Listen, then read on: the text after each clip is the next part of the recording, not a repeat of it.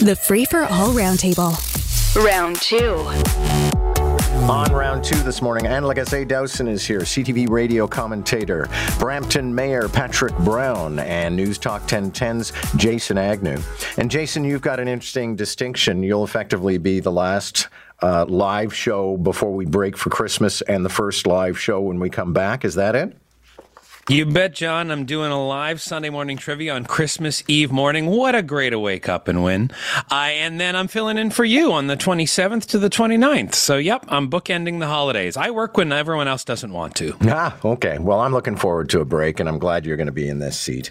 Let's actually begin with something we were just talking about. Patrick Brown, one of your city councilors, was here to talk about the heads and beds tax, I think it's called. I had never heard of this before.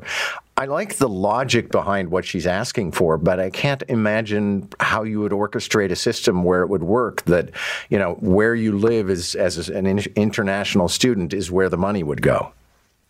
Yeah, so it is a policy in Ontario now, has been for a long time, where there is some compensation for municipalities based on student volumes. I think it's about 117 million province-wide, but the challenge is it is based on where you enroll, not where you live. And so where I really support what she's been championing is the fact that I look at a community like mine in Brampton, where we have the largest international student population. And in many cases, we have huge numbers that are going to Conestoga College. In Kitchener, we've got students we found going to school in Windsor and Montreal. And so it's not necessarily an equitable distribution anymore. Okay, but, well, it's probably part of a longer conversation. I want to sink my teeth into a few other things, but I'm glad you were able to weigh in on that.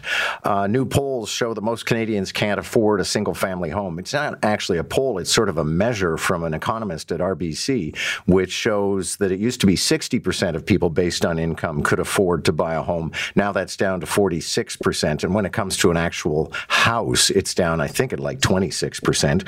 And like I say, Dowson, I guess as we continue to discuss housing, none of this is a surprise. No, and I think, you know, the writing was on the wall in the 90s when the federal government abandoned alternative housing models like co-ops and nonprofits, just basically walked away from it. So here we are 30 years later, and the break that was provided by that model has been completely removed. So now we're in the hands of speculators and rip-off artists of all kinds. You know, the free market basically has failed on the housing file, and now we need intervention. This is where government becomes a useful tool to protect the interests of voters and citizens, because the free market is only about profit. It doesn't give a damn about people on modest or lower incomes, or even people on reasonably high incomes now, it would appear. So yeah, I looked to Sean Fraser. I thought he made some interesting and creative announcements about using old models of post-war housing. We're talking about introducing regulations that will allow for plexes, which are very familiar to us in Montreal, 4plexes and 6plexes, so people can actually buy something and, you know, have a stable housing situation. And I think we need to do something about making rental more accessible. But I mean, you know, it's partly the inflation crisis. It's partly the banks, you know, pushing up interest rates, making mortgages really difficult to access. People don't pass the stress tests. You know, it's a bunch of these factors all together that make a perfect storm. And trying to pin it on the feds is overly simplistic and basically dishonest, because it's also a provincial and municipal issue. And we saw Olivia Chow stepping up on this front too. So, I mean, people are going to have to start getting creative and push back against the greedheads who run the real estate market. Okay, well, Jason, that kind of sets things up very well to discuss what was announced yesterday, which was $471 million federal dollars. Some people are saying it's just a drop in the bucket, though. We're talking about tens of thousands of new units when we need more than a million.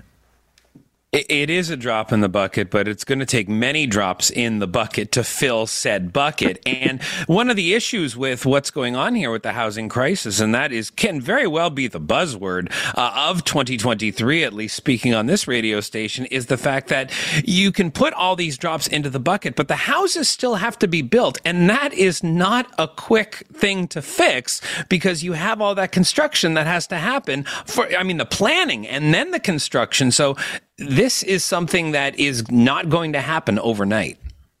Okay, and it wasn't your city, Patrick Brown, but I think every municipality is negotiating with the feds. Are we on the right track here? Well, first of all, I love Sean Fraser's creativity. I think it's the first time we've ever had a federal minister engaged in the housing file in the last number of decades. Brampton did have our announcement a few months ago for $114 million, which is similar on a per capita basis as Toronto. But I think this does just scratch at the surface. You know, we talk about $114 million in Brampton. Our servicing cost to meet the provincial goal is $11 billion. So this just touches the surface. It's helpful. I'm glad that everyone's at the table now, federal, provincial, municipal, looking at ways to deal with this crisis. I believe the poll. I don't think a young person, can afford a home. But I also think we need to be honest about the solutions. There is no magic bullet for this. And any federal politician or provincial politician or municipal politician saying that they can change interest rates are being dishonest. A lot of these are international trends that, are hopefully going to get better in the coming months and years. But there's a lot of this that are beyond our immediate control. Justin Trudeau, in a year-end interview that actually was much more about the personal than the political, but he was asked, are you going to take a walk in the snow? Amazingly, next February will be the 40th anniversary of his father taking a walk in the snow, which of course is code for resigning. But Jason Agnew, he said, no way. How sad are you, John? How sad are you? And not because you want the prime minister out, but I know you love that little bit of, poetic nature to politics and how this could have very much parodied what his father did. It would have been an interesting way to go out as far as Canadian legacy goes.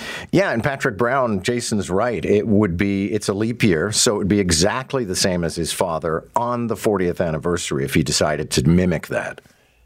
But let's not kid ourselves. If he ever was considering that, he's not going to say it in a year-end interview.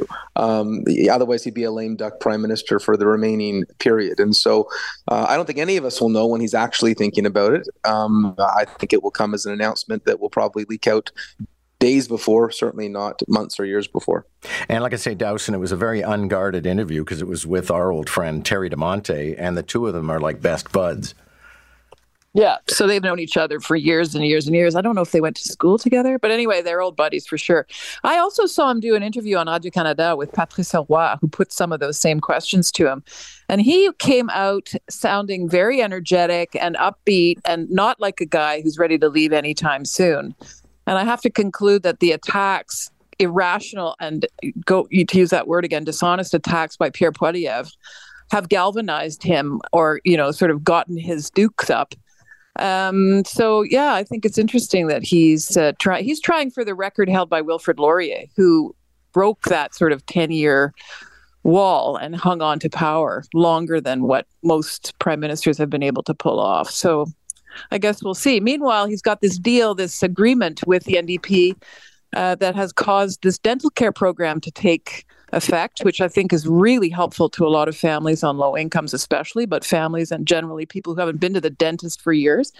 And they're working on pharmacare. Hopefully that will happen in March. So, he is doing stuff that's useful. So, I don't know, maybe he's sticking with it. Who knows? And as Patrick said, no politician's ever going to say, oh, yeah, I'm considering leaving. Like, that just doesn't happen. That is, so there's also that element. There's also no obvious successor. No, but Sean Fraser is starting to look like the guy. The big debate now is how good is his French. Yeah, he's very impressive, Sean Fraser. He's a good communicator. He's not fazed by the attacks by Poilievre. He's a smooth operator, and he's a more relatable person than either Mark Carney or the finance minister, whose name Chrystia Freeland. The two of them just come across as silver spoon kind of elitists. Much worse than Trudeau himself, who's also a silver spoon elitist, arguably. Well, he's also 6'6", but let's keep moving. Patrick Brown, I guess you've been featured in political cartoons in the past. The Sun has apologized for a cartoon that was judged to be anti-Semitic, mostly for how it rendered Volodymyr Zelensky in the very cliche 150-year-old tradition of the giant nose and the scraggly beard. But what's your takeaway in all of this? Well, I'm glad they apologized and recognized the error of publishing that cartoon. I think part of the challenge is there is a ton of Russian disinformation out there. You just don't expect it to creep into mainstream media. And so it's unfortunate when it does. It's difficult enough to deal with on the internet, but at least they've acknowledged their mistake. Yeah, Anne Lagacé Dowson, it's pretty incendiary stuff in the hands of Russian propagandists because it appeals to, first of all, the idea that the West is paying for the war, which is actually largely true, but also that, you know, there's the Jews and the whole threat to security and the whole threat to Mother Russia. No, it's completely unacceptable. It was, I gather, it was from a U.S. source, but probably from some kind of Russian something or other. Who the heck knows? And I think I've never been a fan of the Sun, the Toronto Sun, like the tabloid style and that kind of everything is terrible. The world is ending. Like I really don't appreciate that style of journalism. But we are in an era of the collapse of the mainstream media. So a lot of this nasty, completely terrible stuff is leaking into what's left of the conventional media. So it's something to be guarded against and keep your media literate eyes on the ball, because you're getting stuff is flashing up now that is completely wrong and flat out lying. And so it's very challenging. And the Toronto Sun got caught up in it because their style is generally not very cautious or not very careful or not very thoughtful. Well, it also so ask yourself this then. Yeah. Sorry, John, but was it calculated? We're talking about the Toronto Sun more than we have in I don't know how long. So was it calculated that it got approved and published, knowing that they have to apologize for it? Yeah, I don't think anybody wants to appear to be anti-Semitic or Islamophobic in the current atmosphere. Like, it's just bad. Like, there is such a thing, I think, as bad publicity. I think this is it. Yeah, I think, Jason, and we'll move on to one last topic here, but it may just be a staffing issue that there's almost nobody left in a lot of media outlets. So somebody looks at that cartoon, they don't know the cultural reference, so they just go, yeah, sure, we'll publish this tomorrow. Newfoundland and Labrador doing away with post-game handshakes. I don't know, did you play hockey, Jason Agnew? Absolutely. Played hockey for 18 years. This isn't good. The post-game handshake is, you're playing a game. You should be playing it for fun. No matter what happens on the ice, you do have that handshake afterwards. It's a sign of sportsmanship. And as we continue to silo ourselves, and especially youth siloing themselves and being at home on their devices, this is a time where you got to realize a game is just a game and we're out there to have fun. And this is a sign of respect at the end of the game. And Patrick Brown, you still play hockey. Do you shake hands? I do, and I love the sport, and it's one of those legacy aspects of the sport that you always shake hands. So I think it's absurd that they'd be canceling it in that province, and I hope that's not replicated anywhere else. I think you play hard, you have an enthusiastic game, but you treat each other with respect at the end of the game. Thank you all. Good to have you. Merry Christmas. We'll talk soon. Take care. And like I say, Dowson, Patrick Brown, and Jason Agnew. And coming up on the other side of the news, our NBC correspondent Rory O'Neill has the list of the top concerts of 2023. I wonder which artist is on the list.